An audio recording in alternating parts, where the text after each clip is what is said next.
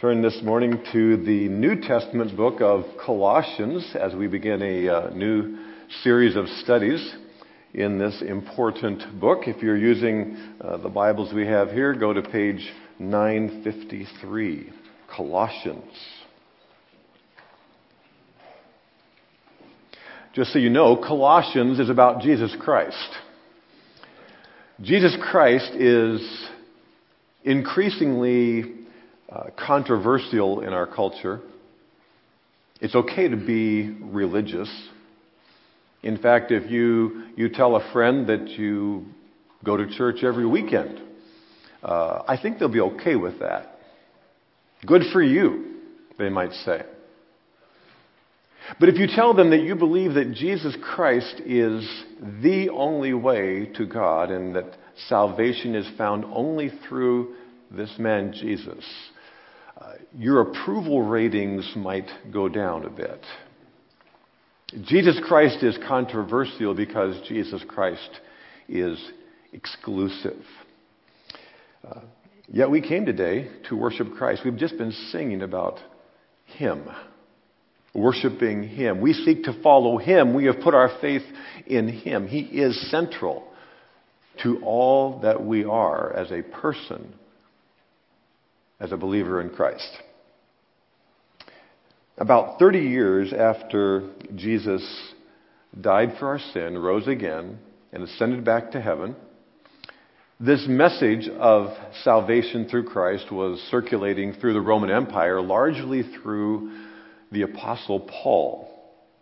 And Paul's controversial message about Jesus so angered the religious establishment, which had actually political power, especially in Jerusalem and Judea, that they arrested him, hoping to put him away for good.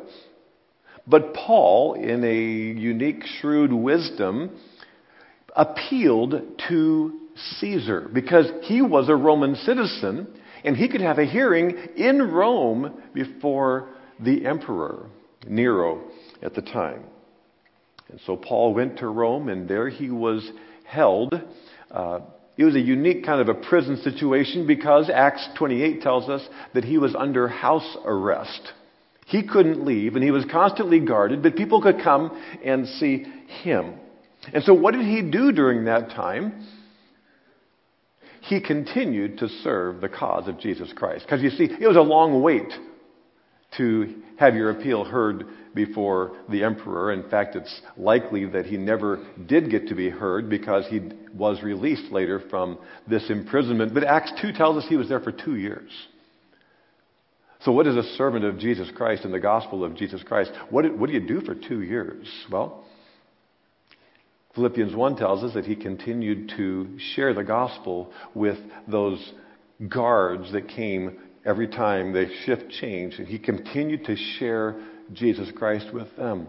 He also continued to receive visitors, many of them colleagues, many of the people he was training to proclaim the gospel of Jesus Christ. He just kept being a disciple or follower of Christ, a disciple who made disciples. It's really what we're about as a church as well. But there's one other thing that he was able to do during these important years that he was imprisoned. He wrote letters. 4 of them are inspired letters that are part of our Bible now 2,000 years later. Colossians, and a similar letter or epistle called Ephesians, Philippians, and Philemon were written during this prison sentence during about AD 60. So we jump into this important letter, which tells us who Jesus is and then how that makes a difference. That's the message our world needs because it'll transform their life in eternity. It's the message we as believers need because submitting to the supremacy of Jesus Christ will be key to everything that God is desiring to do in wonderful ways in our life. So let's jump into the opening of the letter, which in typical fashion for Paul, really contains up front the sender and the receiver. It's like we're looking at the outside of an envelope, but with some description. And just a little heads up, the first half of our message today could feel a little bit more like school than church, because we need to understand the setting and who is writing to who and what's going on. And so please understand, as you look at Scripture, for us to be impacted by God because it's His Word, we still have to have a knowledge base of understanding what is going on.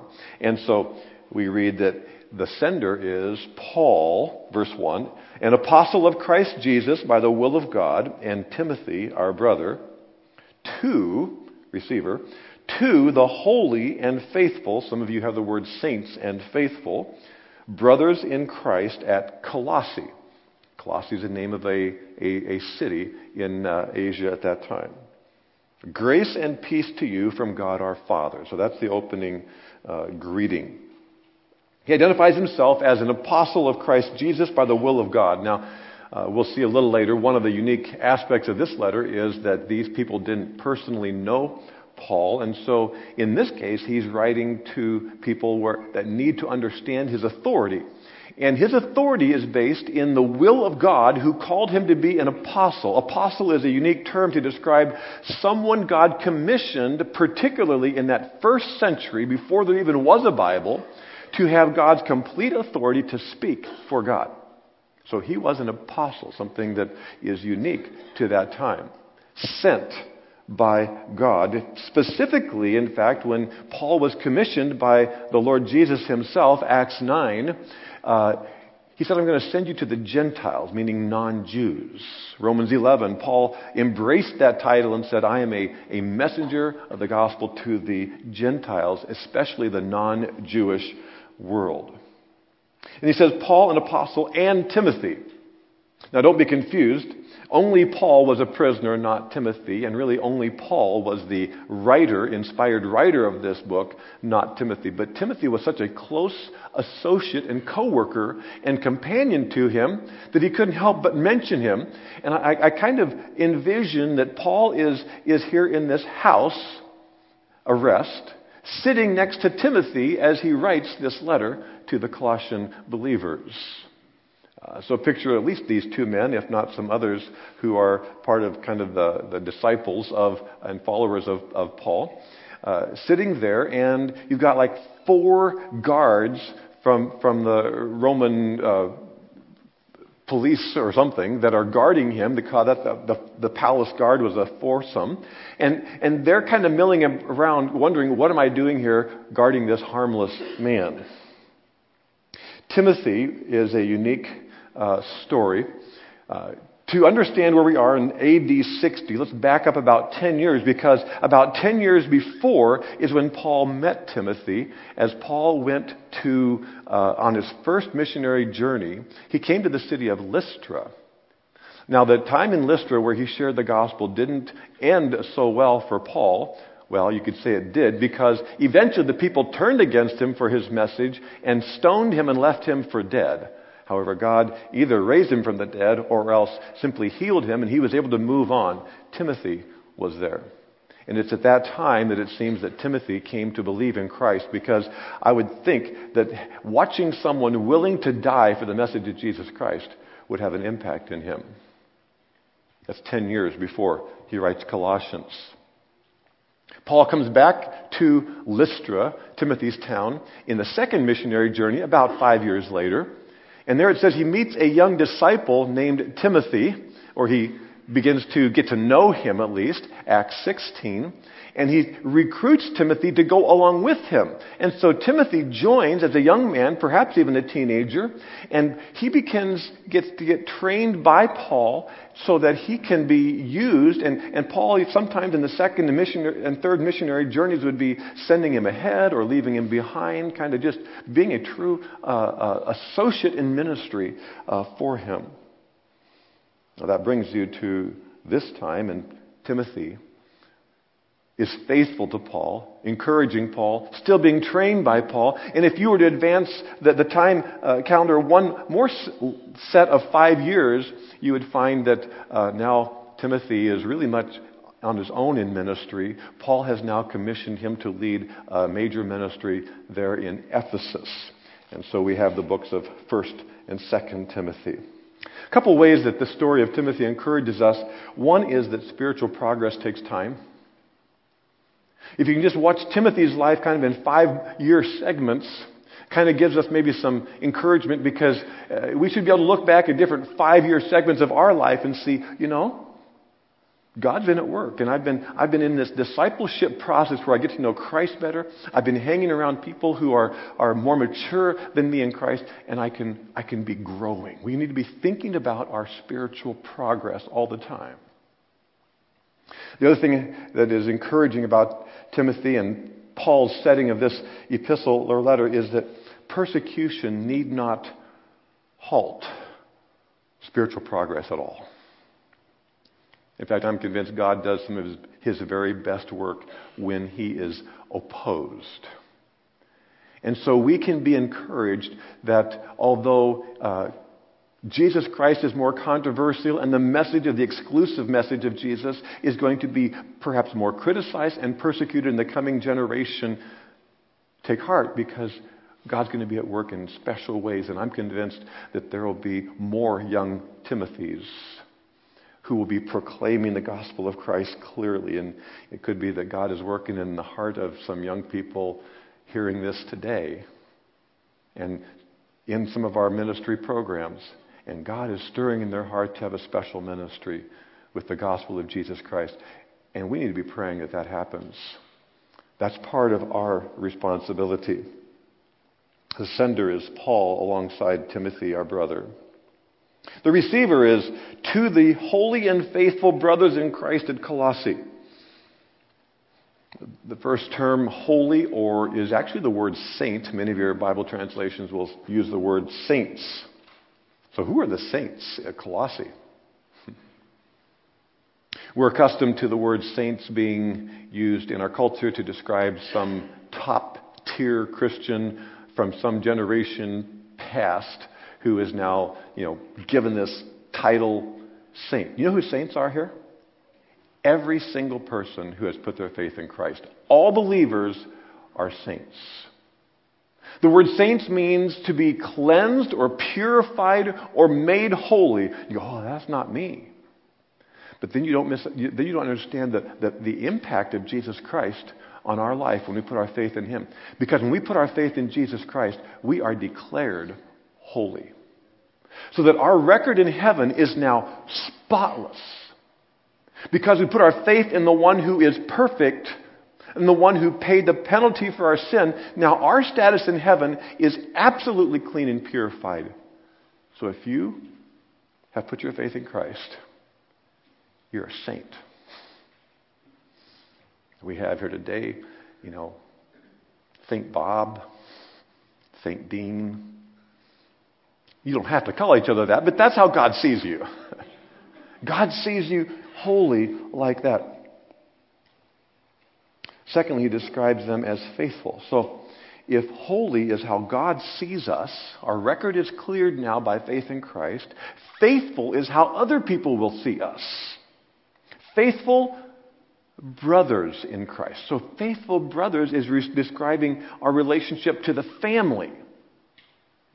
When God saved us, He placed us in a family, a church. The church universal is all believers, but church only happens in local franchises. So that's what Open Door Bible Church is. A place where God has called together those who believe in Him. And they are regarded here as faithful. It's a genuine affirmation or compliment. Faithful could refer to faithful to God. It could be referred to faithful to each other. I think likely both. But we are spiritual siblings. But we're spiritual siblings. It says we are brothers in Christ. In Christ is a big deal in the New Testament for the Apostle Paul especially. A phrase he uses often, never more frequently than you find it in Colossians. In Colossians, you'll find this little phrase, in Christ, or a pronoun, in Him, in whom, 19 times. And it's describing in a special way how Paul sees who we are now if we have placed our faith in Christ. We are now connected to Christ. So spiritual brothers and sisters, yes, but spiritual brothers and sisters because we are each joined to Christ. Again, this is about our status. Sometimes I'll use the term in this study, positional truth. That means this is secure. This is who I am. This is my identity now. I'm a brother and a sister, but I'm in Christ. It's basically a code word, someone has said, a code word for our new life. And we should expect to be encouraged in the book of Colossians at how God sees us. Joined inextricably to Him. From Paul to the church in Colossae.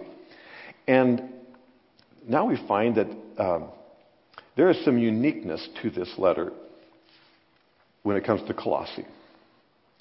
Because Colossae is the only church he wrote a letter to that Paul didn't plant or start that church.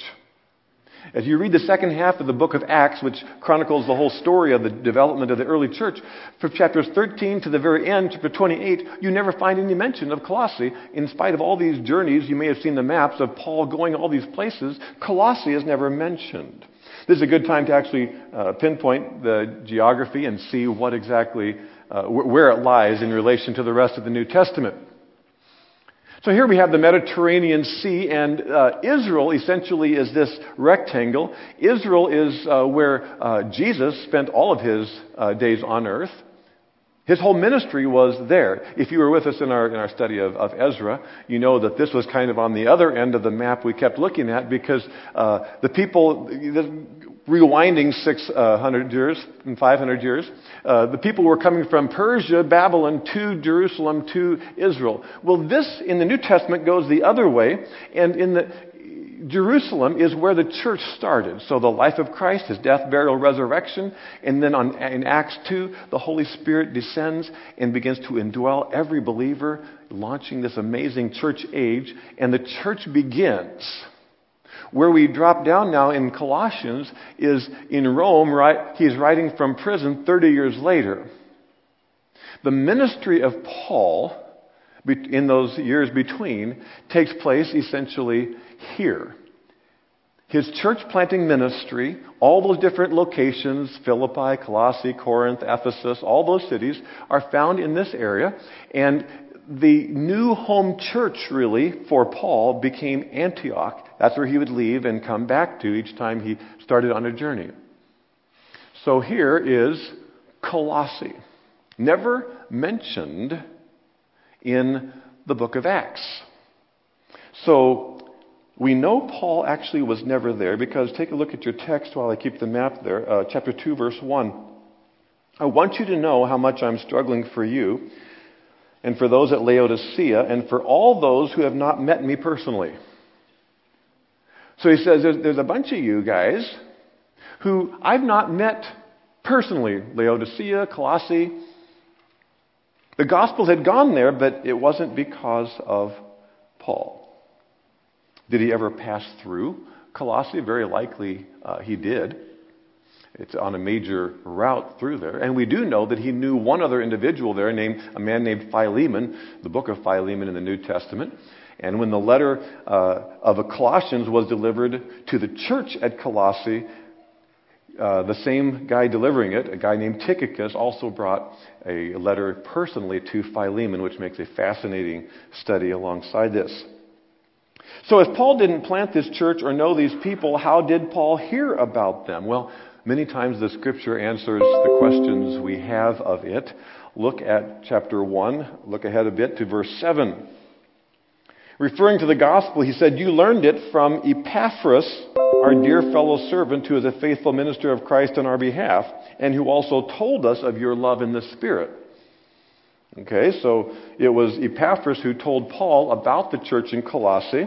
Why would Epaphras know so much? Go to the end of the book of Colossians, chapter 4, verse 12, and we find out why Epaphras knows about them. "Epaphras, who is one of you," and a servant of Christ Jesus, sends his greetings. He is always wrestling in prayer for you that you may stand firm in all the will of God, mature and fully assured. So Epaphras is a hometown guy who has somehow come to be alongside Paul as a co-worker, and who most likely planted then this church. How might that have happened? We have another clue that gives us a good idea, at least, in the book of Acts. We believe that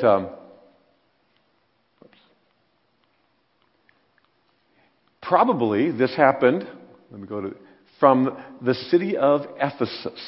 Ephesus is about 100 plus miles to the west of Colossae, and Ephesus is a place where Paul spent considerable time. He had a long layover, and it might tell us how the gospel got to Colossae. Acts 19. And he, Paul in Ephesus, entered the synagogue and for 3 months spoke boldly, reasoning and persuading them about the kingdom of God. But when some became stubborn and continued in unbelief, he withdrew from them and took the disciples with him, reasoning daily in the hall of Tyrannus. This continued for 2 years, so that all the residents of Asia heard the word of the Lord, both Jews and Greeks. So Paul stops his travels for a substantial period in Ephesus, 2 years, perhaps 2 years plus 3 months, and basically now the people are coming to him. And it's because of that people are coming and being trained essentially in a Bible school setting. And as he trains them, they are going out on ministry trips. It's very possible that Epaphras may have been one of those. Let's look back at that map. So Ephesus is why the gospel went to all of Asia. And so we can just kind of think through that maybe, Epaphras from Colossae, maybe he went to work in Ephesus, which was a larger commercial seaport, and in some way he is told about Paul and goes and hears Paul and comes to faith in Christ and begins to get a burden for ministry to his own people who need to hear about Jesus Christ. And he goes there and the church begins. And so everybody is hearing about it eventually. We see an important process here of making disciples who make disciples of Jesus Christ. What we are learning and knowing in our spiritual growth has to be passed on to others. This coming Wednesday, the movable walls will be arriving and installed in our new building, which we call what? The Discipleship Center. And that's an intentional name because our desire is not just to make things more pleasant, but our desire is that what happens when we have these precious times together, an hour here or a couple hours here, is that we would be growing in our relationship with God, making spiritual progress so we could have impact in somebody else, and it continues to be passed on. Because Paul did that to Timothy, and it kept growing. He did that for Epaphras, and it kept growing. Someone has had an impact, probably a whole lot of people, in your spiritual progress. And the serious question you have to ask yourself is, how are you having an impact in helping somebody else know Jesus and follow Jesus? It starts in your family. Think of your friend group. Think of your church. Think of where God placed you at work. But God wants to use you and plant in you a ministry desire for the gospel of Jesus Christ, like Epaphras, who said, I've got to go to my hometown and tell them as well. To the holy and faithful brothers in Christ at Colossae, grace and peace to you from God our Father. Now, these are favorite terms that Paul uses in almost every one of his letters. Peace is a typical Jewish greeting. Paul was Jewish. Shalom in Hebrew, of course. But he thinks of peace from God the Father. So he's thinking of, this is the peace that I'm excited about, that I'm at peace with God. Grace describes like the keynote of Paul's life. Everything, you read the scriptures and you experience Paul's overwhelming sense of grace because he knew who he was and he knew who God had made him now. Because Paul never forgot that he was once known by his Hebrew name, Saul, and he was a persecutor of the church. And in Acts 7, when the first true persecution broke out in Jerusalem and they stoned Stephen to death for proclaiming Christ, Paul was cheering them on. And in Acts 9, we find that Paul was the one who took up this mantle of opposing Jesus Christ. And he is the one who is, it says, getting both men and women, moms and dads, taking them out of their homes and putting them in prison because they proclaimed Jesus Christ. But on that day in Acts chapter 9, God suddenly stopped him and his entourage heading north, and a blazing light appeared, and Jesus himself, the resurrected, glorified Jesus, spoke to him and said, "Who are you persecuting?" And on that day, Paul understood the supremacy of Jesus Christ.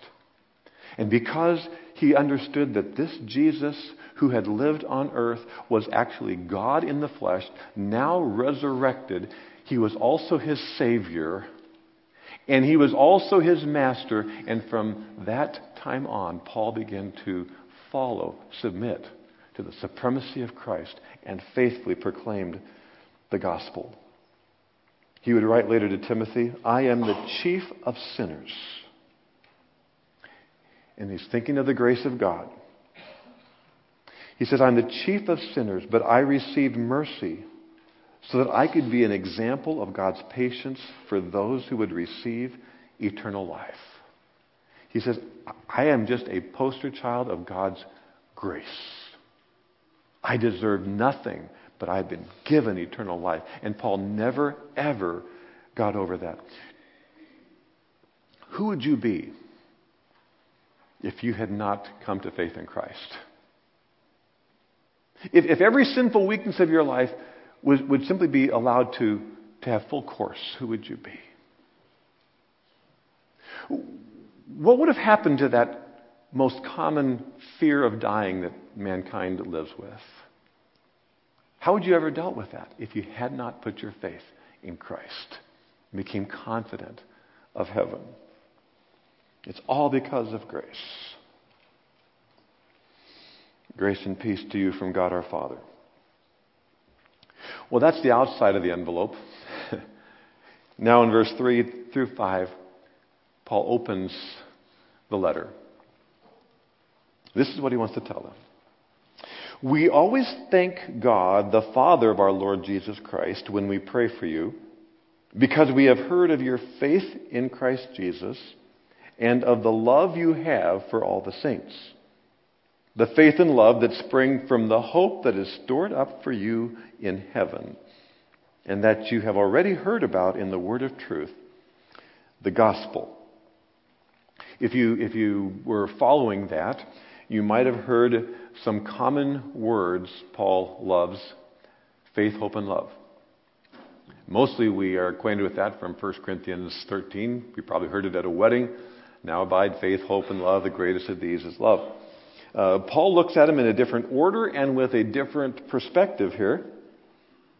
And he says, "We thank God for you guys there in Colossae, believers in Christ, because we know about your faith in Christ, your love for each other that comes from the hope you have of heaven."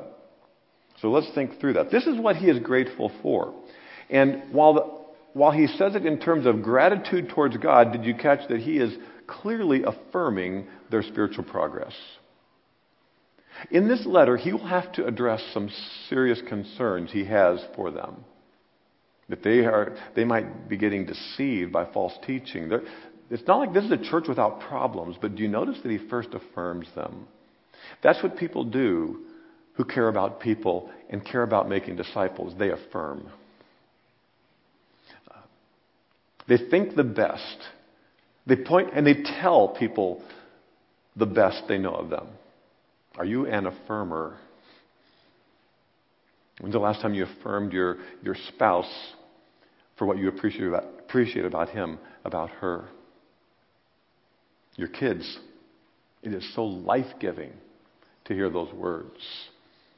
Even the people you work around. affirming. We thank God, the Father of our Lord Jesus Christ, that you have this faith in Christ Jesus, you have this love for each other. He thanks God, the Father of our Lord Jesus Christ. I don't know if you noticed it, but every word Paul chooses under inspiration of God is filled with rich meaning. The Father of our Lord Jesus Christ. When Paul thinks of God, the Father, he cannot avoid thinking of Jesus Christ, whom he had met personally on that Damascus road in that blazing light. And so he understood fully the nature, and he's going to get into that in chapter 1, the nature of Jesus Christ, who is actually God, though he was actually here physically. And yet, though he is equal and part of this unique mystery of the triune God, yet Jesus is distinct as an individual. So I thank God, the Father of our Lord Jesus Christ. When we pray for you, it's an assumption that's what disciple makers do. They pray for people. Because anytime you want to have an impact in someone's life, you realize that you don't have any way of having an impact in their life unless God's at work. And so we pray for each other. And I trust that you pray for each other here in the church family. You pray for your church family.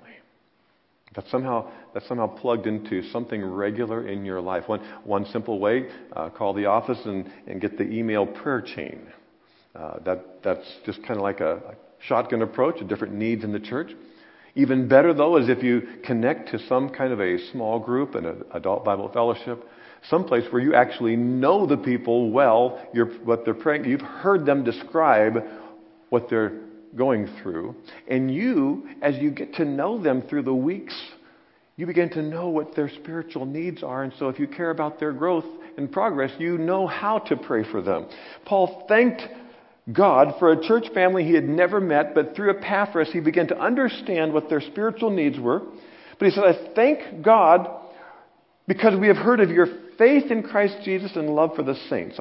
Those are kind of an obvious two sides of a coin of spiritual progress. One is a growing faith in Christ upward and a growing love for all the saints horizontally outward. Spiritual growth always involves both. This is not a multiple choice question. If you're growing in your faith in Christ, you will love others better. You can't just love others and then without knowing Christ. True love comes from an understanding of Christ. So let's take them one at a time. I've heard of your growing faith in Christ. Faith in Christ can sometimes become very kind of vague for us. Faith in Christ is to mean to rely on Him. Rely on Him. And the question that might come to our mind is, he talking about relying on Christ for eternal life, or relying on Christ for daily life? I think that Paul here is deliberately uniting the concepts because he's looking at the Colossian believers' lives as a whole and says, I have heard of your faith in Christ. Past tense and present tense. Let's just try to understand this a little bit. It's a little bit like a dot and a line because Christ is central to our lives. He needs to be trusted in one initial momentous issue and then to be trusted with everything else. The one initial issue of faith in Christ is to trust Him for eternal life. Trusting Jesus Christ for salvation from sin. And so John and Apostle Paul will both speak of putting your faith in Christ, believing in Him, and having eternal life. And that's where it all starts. That's your spiritual birthday when you understand that you are saved not by good works, which is the common religious idea, but you are saved by what happened on the cross when God the Father punished Jesus the Son and paid your penalty for sin. And you say, that's it. I got to trust in what He did for me, not what I do for Him. That's the starting point. But there's more to faith in Christ, because if you put your faith in Him for salvation, you will now begin a life in which you need to trust Him with life on earth, trusting Him with daily struggles in a sinful world. And so one follows the other most naturally. This is actually my rough draft of this chart, because as I rethought it, it doesn't really look like this. It really looks a little bit more like this. Is that a little more description of your life? Right. It's I trust Him here, and then I kind of don't trust Him, and then I'm worried about this, and then this new crisis comes up. But you know what? There will always be something in your life for which you'll have to trust Him. And so I don't know what that is for you now, whether it's money, whether it's health, whether it's kids, whether it's emotions, whatever it might be, but there is something that you will need to trust Him with, because He cares about His relationship with you so much. And so we need to have the grace to trust Him more. And the connection that I think that Paul is complimenting, affirming in their life, is this. If you trust in Jesus for the big thing, you can trust Him with what seems big. That's why I think we need to think of this as a whole, as a characteristic of our life. If indeed we have put our faith in Jesus Christ for eternal life, you are trusting Him with what will happen for the rest of eternity. That's a pretty big thing. Can we trust Him with what happens on each of these days on the calendar? Obviously the answer is yes, and he affirms that indeed I can trust Him with that. Some people, as you're hearing this, perhaps you are first wrestling with the first one. Have you put your faith in Jesus Christ for your eternal destiny? I just trust that through reading in the book of Colossians, as well as other places in the New Testament, but we will see that Christ has sufficiently paid for your sin that if you put your faith in Him, you can know for sure you're going to heaven. That's the first issue. But for many of us, the main issue will be trusting Christ with the stuff in our life. Because He took care of the big one, we know He can take care of that which seems so big to us. I've heard, he said, of your faith in Christ. And I've heard of your love for all the saints. Remember who saints are? It's the people sitting around you.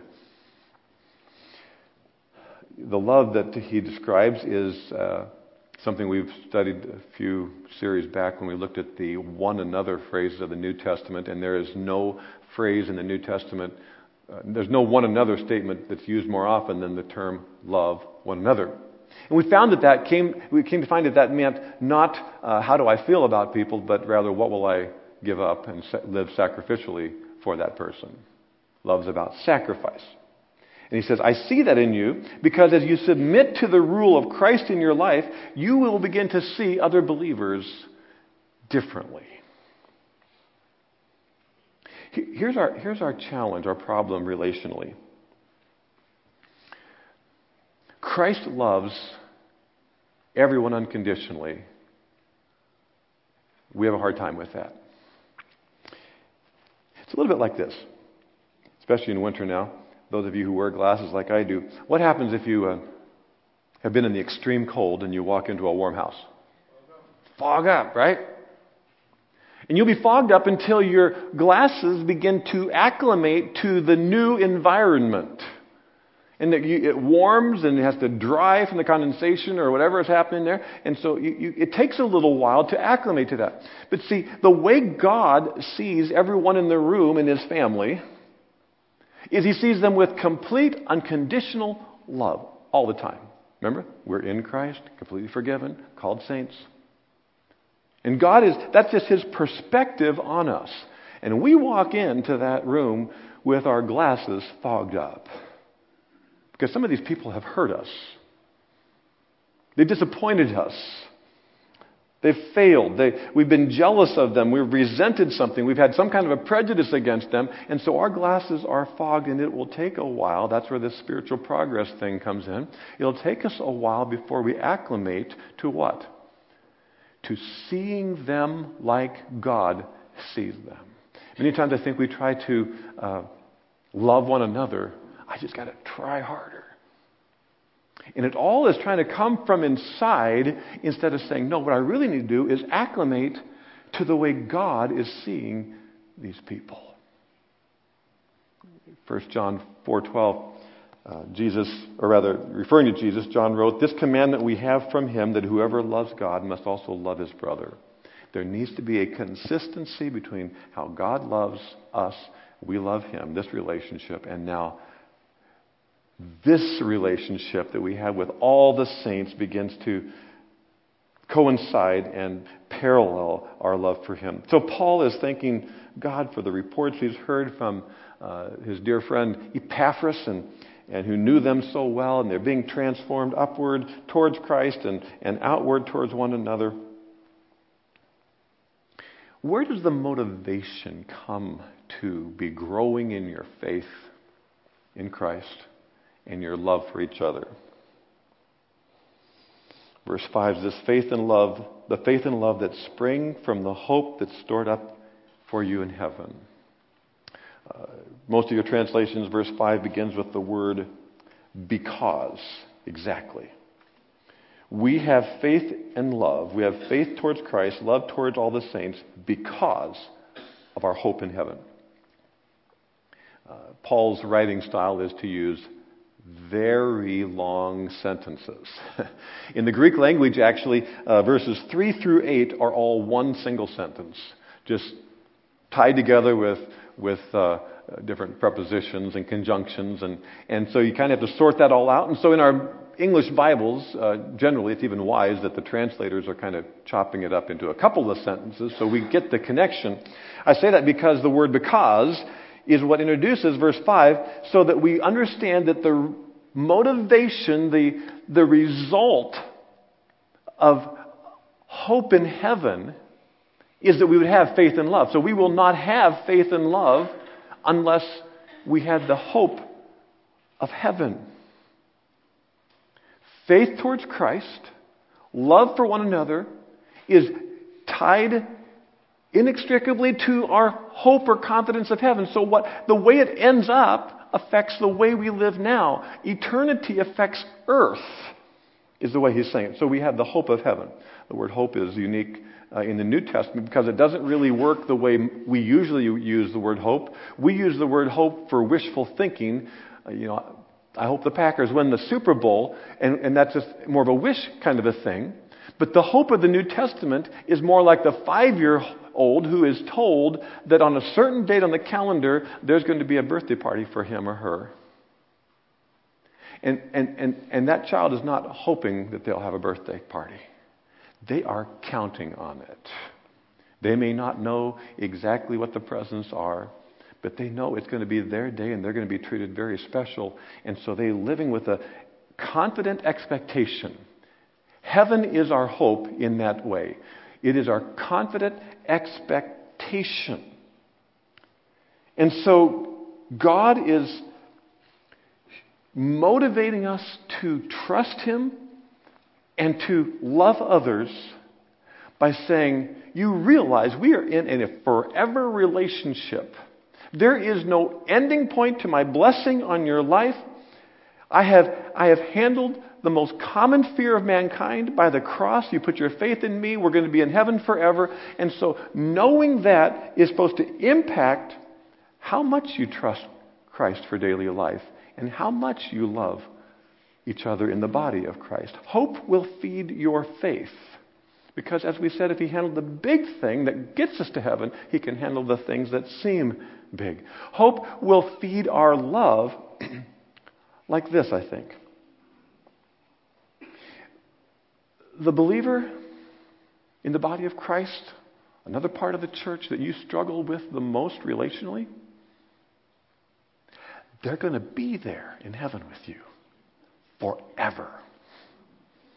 And you can't avoid them. And you will love them perfectly.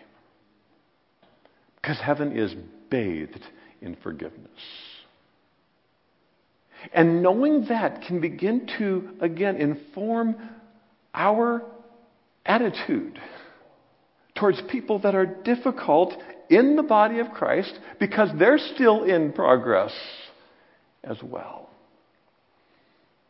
So Paul says, your love for all the saints And your faith in Jesus Christ will grow as you keep your eyes on how we're going to spend eternity. And so later on in Colossians chapter 3, he will say, chapter 3, verse 1, since then you have been raised with Christ, set your hearts on things above where Christ is seated on the right hand of God. Set your minds on things above, not on earthly things.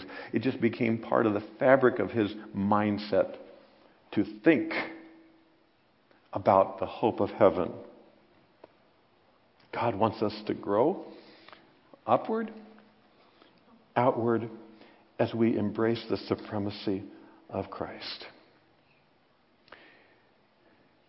As I've been reading Colossians recently and seeing the affirming words of Paul, it's reminded me of Open Door Bible Church, because it seems that Paul just could look at them with a sense of gratitude that there's a lot of good progress, spiritual maturity, stability there in Colossae. And I've been privileged to watch us be a part of a church family where faith in Christ is an issue of clarity. You understand what Christ did for you. Your faith is clearly in Christ. And I've seen so many walk through deep waters trusting him more and more and more. And then, of course, we've also seen those who are not with us because they are in heaven. And so we get to see some of them trusting in their faith in Christ as they come to those final days. And that's what it means to have faith in Christ. And I see that. And I see the love for all the saints. You just hear a comment that as people have chosen to connect with one another, this love between one another stirs, and someone sends an encouraging text, and someone is providing a meal, and someone is babysitting, and someone is giving them a gift, and someone... As we connect, we care. And it's exciting to see that happen in the body of Christ. It's a part of our spiritual progress. And we will only continue in our spiritual progress as we submit to the complete supremacy of Jesus Christ, who is both Lord and Savior.